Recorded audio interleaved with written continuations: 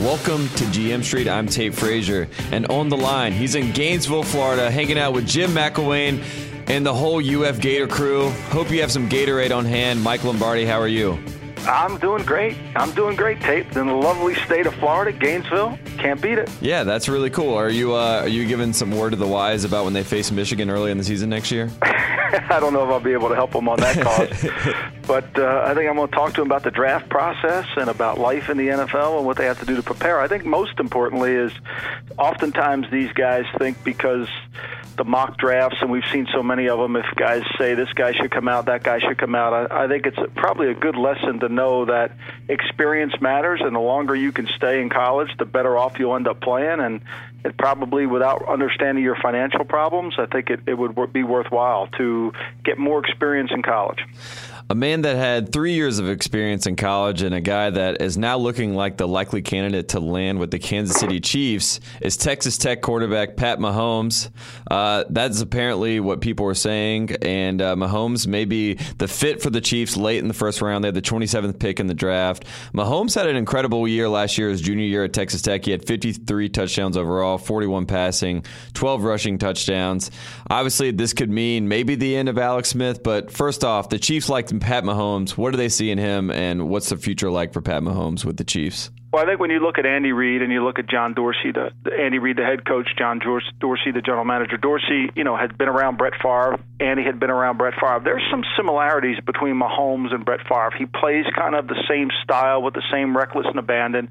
And I think the deeper issue here, Tate, is the fact that they know Alex Smith, even though he's won 42 games counting playoffs, no playoffs wins since he's been there. Yeah. Or no, a playoff win against the Houston Texans. Yep, one. But won 42 games. He's lost 23. I think they realize for their offense and for their football team to take another step, they got to find an explosive player at the position. I mean, when you really break down Alex Smith, and I think what Andy's done with Alex Smith is remarkable. He's taken Urban Meyer's Utah offense and transferred it into the Kansas City Chiefs, which I call the West Coast college offense, and he's done a great job with it. But the reality here is Alex Smith only averages just a touch under 7 yards per attempt. Can't work the ball down the field. It's really what I call a horse and buggy offense. I mean, it's kind of slow, methodical, 3 downs to get a first down. And until they can make explosive plays, this is going to be a problem. And I think this year they see a player in the draft. They've been working on this guy for over 2 years now. They see a player in the draft that perhaps could fit what they want to do. Can they get him? I think that remains to be seen. But the bigger issue here is I think that Kansas City has come to the realization that perhaps Alex Smith isn't the answer to get over the hump into the Super Bowl. So Alex Smith last year has the most yards in his career. He has 3,500 yards, the most yards he's had as a quarterback in the NFL. He has his second best completion percentage back behind the 2012 year, which he was doing so great, gets hurt, Kaepernick comes in, ends up taking the job for good, and Alex Smith is shipped out of San Francisco. So he has his best year last year. Things don't go well in the playoffs. So, you were one of the people that have been on the forefront to say, what if the Chiefs had a different quarterback in the playoffs? Who knows how good they could be? So if they take Mahomes in this draft, say they get him at 27, he's still there, they take him. Is this a project with Pat Mahomes where you have him on for a couple of years, you try to ride out the Alex Smith thing, or is this something where you bring in Mahomes and try to work him in and maybe even make him your starter for next season? I think this is probably looking for the future. I think when you break down what Mahomes could do, trying to get him to where, when you're with Andy Reid, you're a little bit under center at sometimes. Now, he'd modified what he did for Alex Smith and put him in what I call the West Coast college offense, the Utah Alex Smith offense, the Utah Urban Meyer offense.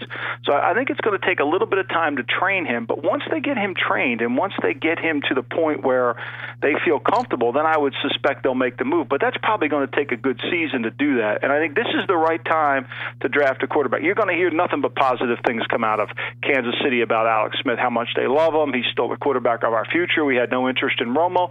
And perhaps that's right. They don't want to go after a quarterback who's 37 years old. Maybe they want to develop somebody for down the road. And this is the draft to do it. I don't think it'll be Kaiser. Yep. I just don't think Kaiser is the kind of guy that fits for what they want to do. Kaiser is slipping in the draft, whether it's the Brian Kelly commentary or whether it's watching the 16 tape. But Kaiser, who was reported to go there, and remember, when you look at Alex Smith, I mean, he could get out of his contract in 2018. He's due to make $10 million this year with a $2 million roster bonus. So, I mean, this is the perfect time to do it. I think it's the perfect year ahead of everything. They've got a team that they feel they can build around. I think Mahomes fits what they want to do. I think it's going to take some time to corral him and bring him into the system and handle him.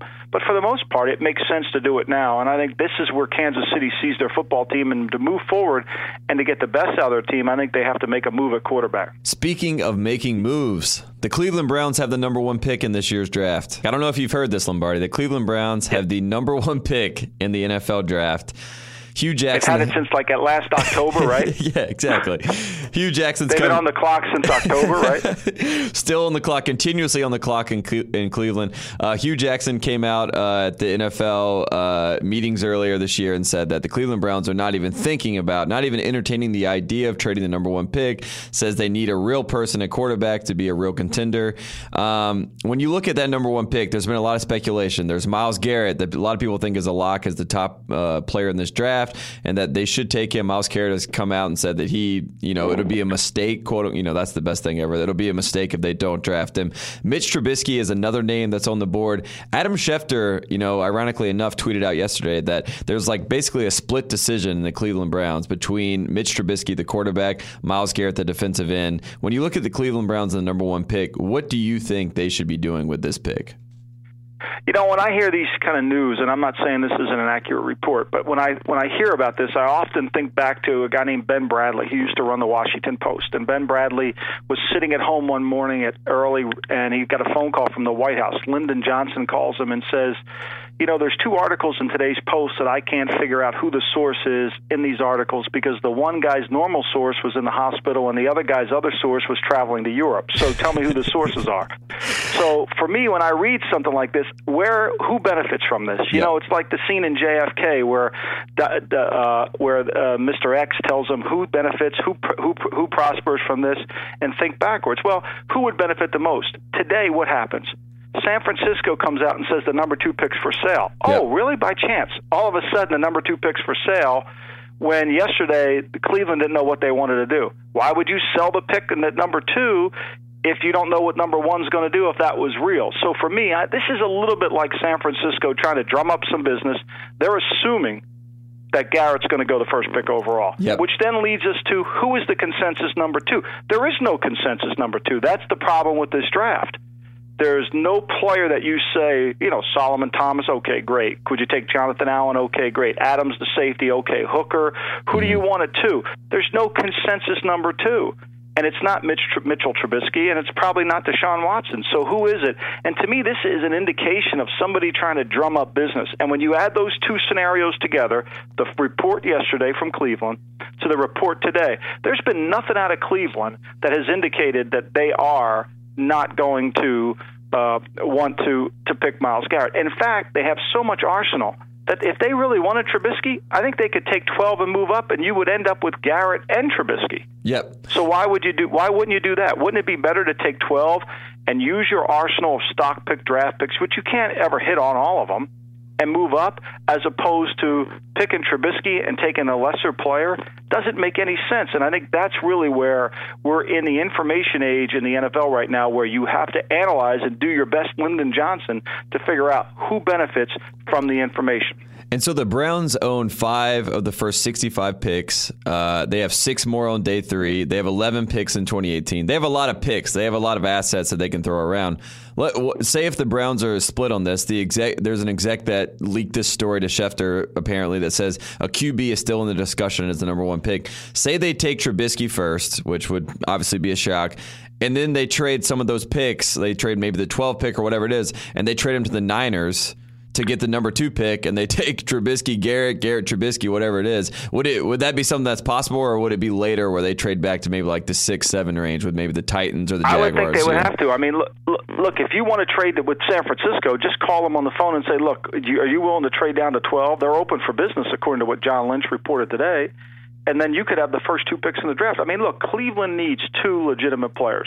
I mean, when you break down the roster this offseason, last year Cleveland had a league-high 6 rookies who contributed over 40% play time. Yep. Okay? And they currently have 12 of the 22 starters are in rookie contracts. This is a really young team. So if you're going to be this young, maybe trade some of those draft picks away to try to get 2 legitimate blue-chip players if you think Mitchell Trubisky's a blue-chip player. But for me, I would never do it the way that you mentioned, I would always do it work backwards. Pick the best player and then move forward to see what you want to do with Trubisky or whatever quarterback. To me, the 12th pick for Cleveland is somewhere you got to figure out what quarterback you like. Is it Mahomes? Is it Trubisky? Is it Watson? Which one is it? And then work from there. And we should point this out, that the last time the Cleveland Browns had 2 first-round draft picks was 2014. Those 2 picks, Johnny Manziel and Justin Gilbert, are the only first-round picks from that draft that are not currently in the NFL right now. So just a word to the wise to the Browns fans. Don't get your hopes up too high, and maybe this time around it goes better. Well, I think it'll go better. If they pick Myles Garrett, it'll go better. I mean, he's going to be a really good player. They need a pass rush. I mean, they were 31st in points scored last year. They were 30th in points allowed. So whatever side of the ball they want to work, I mean, it's going to benefit their team, you know. And there are only 8 teams in the salary cap era since 1993 that have ranked in the bottom 3 in points scored and points allowed, and that was your 1916 Cleveland Browns. Wow. 2016 Cleveland Browns. So, I mean, think about it. You know, understanding they've got a long way to go, so the best way to go is to get the best player. Garrett's the best player. And when you look at Myles Garrett, there's been a lot of stuff recently that's coming out where people are quote unquote, he came out and said, I don't think I'm the smartest player in the draft. He had that quote come out. Now people are saying there's red flags about Myles Garrett. Who knows if you want to take a guy that says something like that about himself. But is he a transcendent talent as an edge rusher in the same vein as a Mario Williams or a Julius Peppers, or now we're even seeing Jadeveon Clowney kind of live up to that hype? Is he in that same class of guys when you look at him as a number 1 pick? He certainly has that kind of talent. Can he do it consistently? I think that really only remains to be seen, whether he does it consistently. But he has power. He has speed. A lot of guys in this draft that are edge rushers, they have speed. They somehow can't transfer it to power, and that becomes a problem. But I think he is.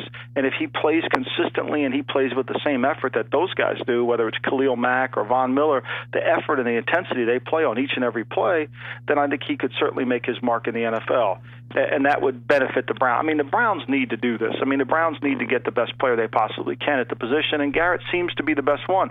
The other thing I think you have to be real concerned about is this time of the year is take away anything you read or hear about. I remember going back into a draft, Lewis Oliver, the safety from Florida, from the University of Florida. There was rumors being spread around him. He was supposed to be a high first-round pick. He started to drop because of things. Mm-hmm. Warren Sapp, the same way in Cleveland. I mean, there was rumors we were going to pick Warren Sapp in Cleveland. Then there was rumors, there was stuff from the league office that came out and said this is going to be a problem, and then you ignore it. And so you have to be really careful about the information that leaks out late, especially if you've done your homework on the player. Back in '96 when Sapp was coming out, we didn't have the internet. It was harder to do all this information. Now it's a lot easier, and you can do it. So I think you got to be real careful when you hear stuff now, and you got to take it with a grain of salt, because it's going to be who's benefiting from it. Go back to Mr. X, who benefits and who's going to win the cause. I have a question on who benefits. There's been a lot of visits. That's like the thing that happens with these draft rooms. It's a lot of reports. Perfect example is basically the Cardinals will host DeShone Kizer. So DeShone Kizer's visiting with the Cardinals. That's news. The 49ers will not host Solomon Thomas, Christian McCaffrey, or Myles Garrett. That's news. That is the big draw around the draft. A lot of people want to go take visits. People want to see the players in person, but you're here to debunk this. Do you believe that all these visits really matter, or is this just another example of NFL, the rumor mill, and just a bunch of fake news in general? I think a lot of it's fake news. Now, we get 30 visits. Teams are allowed to bring in 30 guys. Some of those guys you want to bring in because you're trying to sign them as college free agents after the draft. You want to recruit them. Some of them you need more information. Some of them are smokescreen. I mean, the 49ers don't have to bring Solomon Thomas in. They don't have to bring Christian McCaffrey in because they're in their area. So they're allowed to come over to their campus, and they could even work out at their facility one day. Wow. And that doesn't count as a visit. So they don't have to. They don't count that as one of their 30. So therefore, they don't have to report that. Whereas if they want to bring in somebody who's not within a 50-mile radius of their school, of their team, they have to report that, and they can't work the guy out, and that would count as a visit. So to me, what do you want to accomplish at the visit? In New England, really, the visit was about really try to get an indication of what the player could do. Get him up early in the morning, bring him in the facility, get him breakfast, make him go through the procedures of how he would behave as a normal player. Try to teach him something, install something, whether it's offensively or defensively by the coaches, and then come back 2 hours later and see if they've learned it. It's really about the learning experience. It's about trying to understand what the player can grasp and also what the mental toughness of the player is. If you get him up early and you bring him in and you make him work hard to see if he can concentrate and focus and not stay on his phone and not lose perspective when he's in the building, those are most important for the visit. You're trying to gain information because the worst thing you want to do in scouting is to learn more about the player after you draft him than before you draft him. Mitchell Trubisky is visiting with the New York Jets. There's been a lot of reports today, last night, saying that the Jets are really interested in Mitchell Trubisky. They may give up on the Hackenberg idea. Is that a real report that you're really buying into at this point? Well, look, when you look at the Jets just on paper, I mean, when I did the I Can Fix Your Team in so many moves, the Jets had the most moves of any team. I think the worst thing that happened to poor Jet fans was the 10-win season that they didn't make the playoffs. Yeah. It kind of set back their rebuilding process. And the Jets, they know they need a quarterback. They also need to know what they have with Christian Hackenberg. You have a new offensive staff that's come in there. Can this kid actually do it? It would behoove them to find out. Does that mean you stop drafting a player? I doubt it. But you got to really like the player. So spend time with Trubisky. Spend time, put him on a blackboard. You know, the one beautiful thing about being in pro football is you don't have to recruit them. I'm here at the University of Florida. Those kids come in, you got to recruit them. You got to keep them away from Florida State. You got to keep them away from Georgia. In the NFL, you get to select them. So you don't have to worry about the fancy dinners. You don't have to worry about taking them in a limo. You don't have to worry about showing them a good time on campus. You got to make sure you know they can learn and you know they can fit within the culture you're trying to build. And I think that's really what the Jets need to do. Look, the Jets could go in any direction in this draft. Yep. They could go in any direction and improve their football team because that's where they are. I mean, they could do anything that could possibly help themselves because they took a step back in terms of the rebuilding because they thought for once that with the 10 wins, they were going to go somewhere. And now that they finally purged some of the older players, I mean, when you look at it, you know, last year they had 9 of the 13 players were over 30 years old.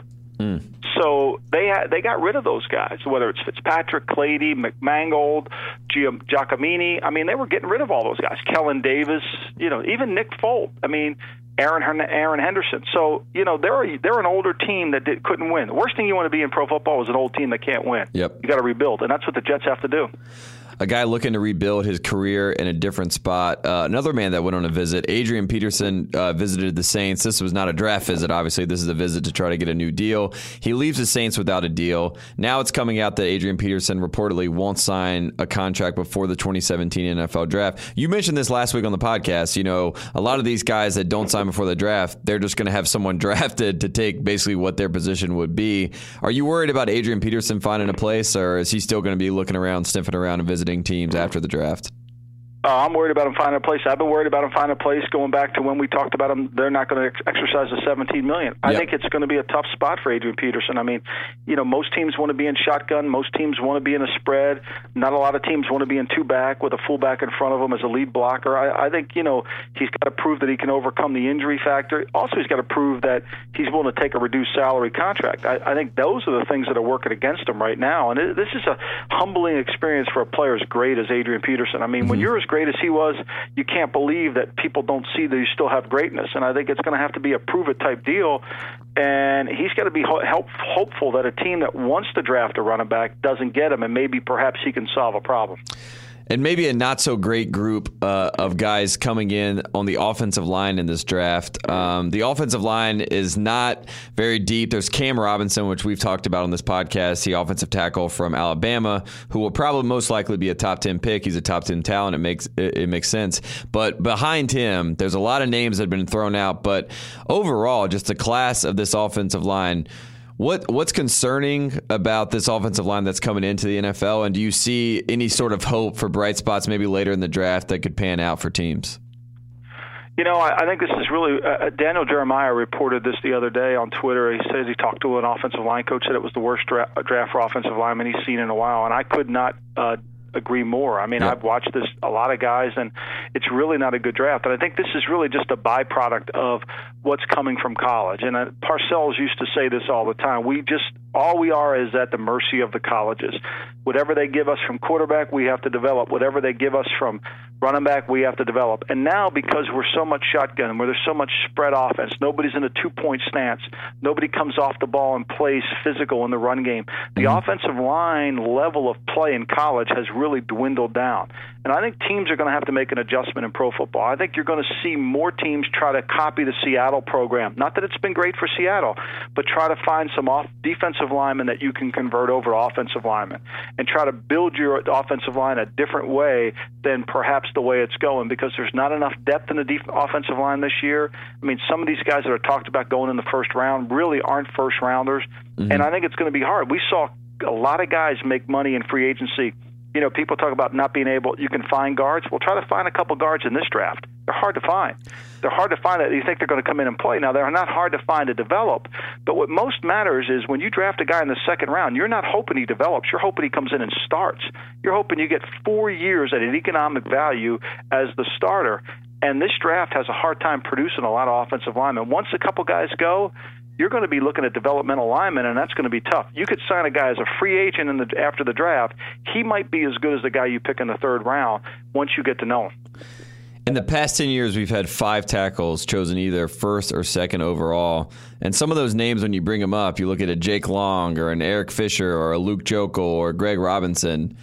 They haven't quite panned out. I mean, obviously there's the Joe Thomas and the Tyron Smiths of the world, but overall, just the pecking order of the offensive lineman and the science behind it. I know in the late 90s to mid-2000s, you know, there was a nice little run where pretty much every top 10 tackle seemed to pan out in some sort of, you know, first-team all-pro type status. But now we're kind of looking at this world where it's not a surefire thing. And in this draft in general, there's Ryan Ramczyk out of Wisconsin's offensive tackle. He's like a late first round that we've seen. Forrest Lamp, Western Kentucky's a late first round guy. Garrett Bowles, a guy to Utah, it's a late first round guy. But there could be only 4 or 5 offensive linemen taken in the first round. Maybe that's a stretch to even say that. So just in general, that position is in a weird spot right now in the league. Right, and the first 3 guys you talked about, most teams are talking about them playing him at guard. I mean, Lamp might be playing at guard. Ramczyk is talking about a guard, and the kid from Utah is talking about being a guard. So, I mean, there's guys that you're going to slide in, and then that becomes the problem. I mean, what you're seeing in this draft is not a lot of legitimate left tackles.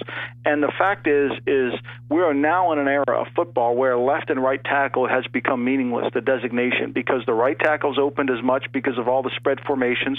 The left tackle's open, and so the guy's got to be really good pass protectors. That's why DJ Fluker, you know, was drafted in the top 10, I believe, by San Diego. Didn't have enough foot quickness. People said, well, he could play right tackle. Well, you know what? Right tackle's hard to play as left tackle is, because you're getting speed guys. And if your right tackle's the weak link of the line, then put your best pass rusher over against the right tackle. Why go against the left tackle?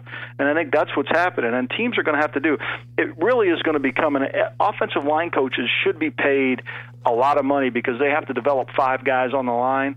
And if you have a really good line coach, you'll get a really good offensive line developed eventually, but it's going to take some time. And I think that's where we are in football, is because the rules have limited the amount of time you can go into the indoor facility in February, March, and April to really work on those linemen, to practice their drills and techniques and fundamentals. This is a byproduct. Along with the college game, this is a byproduct of why we don't have very good line play. And I think the coaches complained about it at the owners' meeting. They're trying to get more time with linemen. Linemen need to be in the off-season program longer than anybody else. It's a golf swing. To be a really good offensive lineman, it's a technique, it's fundamentals, and it's a habit-forming thing that has to be done constantly so that you gain it. And if you're not doing it all year round, you lose it very quickly, and I think that's what we're seeing. So the good teams are going to figure out a way to do it. The bad teams are going to keep trying to draft guys and find out they can't play. Yep, so the offensive linemen need to work on their short game, and the Tui family is going to take a hit when the blind side is not as valuable in the next few years. That's right. To me, tackles are. It's right. It doesn't matter right or left. The guy's got to pass protect. If he can't pass protect, he's not going to do any good. Yep, that all checks out. One last segment. This is Word on the Street, our final thing where we just take a few stories that are out in the ether in the world, and I throw them at Lombardi, and he gives me an answer. First up on Word on the Street, ESPN's Ron Jaworski, Jaws himself, comes out. He's making a hot take, a hot proclamation. Don't draft a quarterback in the first round, so says Ron Jaworski. What do you say to that, Lombardi? Well, I think, look, just on what you're able to see based on other first-round quarterbacks, I mean, really, was Christian Ponder a first-round quarterback? No. Was he good enough to be in the first round? I mean, there were some concerns. Was E.J. Manuel a first-round quarterback? You're just picking on Florida State now. Are you? Is the Gainesville people there behind you making you say these things? They got me going here. Those first two names, they slipped me. Look, I think you have to have a plan. Quarterbacks are like baseball stadiums. You better have a plan. If you pick Deshaun Watson, you better make sure you have tall receivers, guys who have a wide wingspan that they can catch. If you take Trubisky, you better make sure you can run the offense that you feel comfortable he can run. Yep. If you take Mahomes, you got to have a plan for him. And I think oftentimes some of these teams take quarterbacks and they think, okay, come on in here and lead us to victory. Well, that's not always the case. And I'm reminded by what Bill Walsh often said to me back in 1984. Very few people can coach the position. Even fewer can evaluate them, what I put in my column. And I think that's the case. Look, Jaws doesn't like any of them, but I can promise you 3 years from now, there's going to be two quarterbacks from this draft that are going to be franchise or starters in the league that we're going to think are good players. And I think that they will be worthy of a first-round pick. Speaking of worthy players, Ed Werder came out. He has a source. Marshawn Lynch has begun the NFL reinstatement process. He's hoping to play for the Raiders. And another little thing added on to this tweet from Ed Werder that came out. A team could team up with Richard Sherman, his former teammate with the Seahawks, if the cornerback is traded, and the market for Richard Sherman is apparently going down at the moment. So Marshawn Lynch wants to get back to the NFL, and Richard Sherman may team up with Marshawn Lynch. What do you think about that? Well, I think, look, we've sounds talked like about the Patriots Sherman to me. No, yeah, it sounds like. Well, I don't think the Patriots are going to take Sherman. Look, I mean, Sherman people don't seem to want to grasp or understand. Seattle plays zone defense 80% of the time. That means they're only in man-to-man 20% of the time. And so, if you're going to spend over $11 million for a zone high corner, who's a good player, don't get me wrong, but he may not fit your system, I think the value starts to come down, and I think that's the problem. I still think Lynch ends up in Oakland because I think it's going to be harder to trade Sherman because the Seahawks are going to want better value than what they're going to be able to get. Would it be a situation where the Raiders maybe figure out two deals separately where they get Marshawn and Richard Sherman? Maybe they get Lynch and Sherman in the same deal to the Raiders. They could use them both. I mean, they could use them both. There's no doubt they could use them. Ken Norton. Now, look, John Pagano's down there now, along with Ken Norton as the defense coordinator, so perhaps they're going to change what they do. But I think reality is they could use both of them. They would have to figure out a way. They still have to handle the cap for Khalil Mack and the David Carr contract, but they could easily do it, yeah. Final one for today, the 49ers. We hinted at this earlier, but John Lynch, the new GM of the 49ers front office, all collectively have hinted at the fact that they are, quote-unquote, open for business for the number 2 pick. When you hear that as a fan, as a 49ers fan, are you excited to know that they're thinking about maybe moving back to get more picks, or are you sad that they're maybe passing up a guy early on? Like there was a rumor that Leonard Fournette could possibly go as high as number 2 to the 49ers. So what does that say about them, and what's the future for those guys?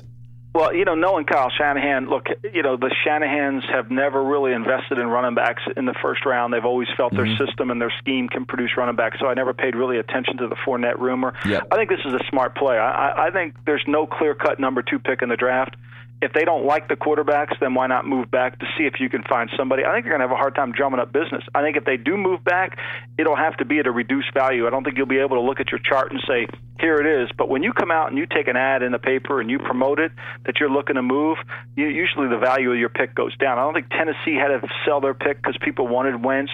I don't think last year that St. Louis, they had to move up to get the quarterback. So, when there's clear cut who wants to move up and who wants to get the pick, I think it's a lot easier. But, Cleveland moved down, Tennessee moved down. That was easy for them to do it last year. This year, I don't see it as teams wanting to come up to get it.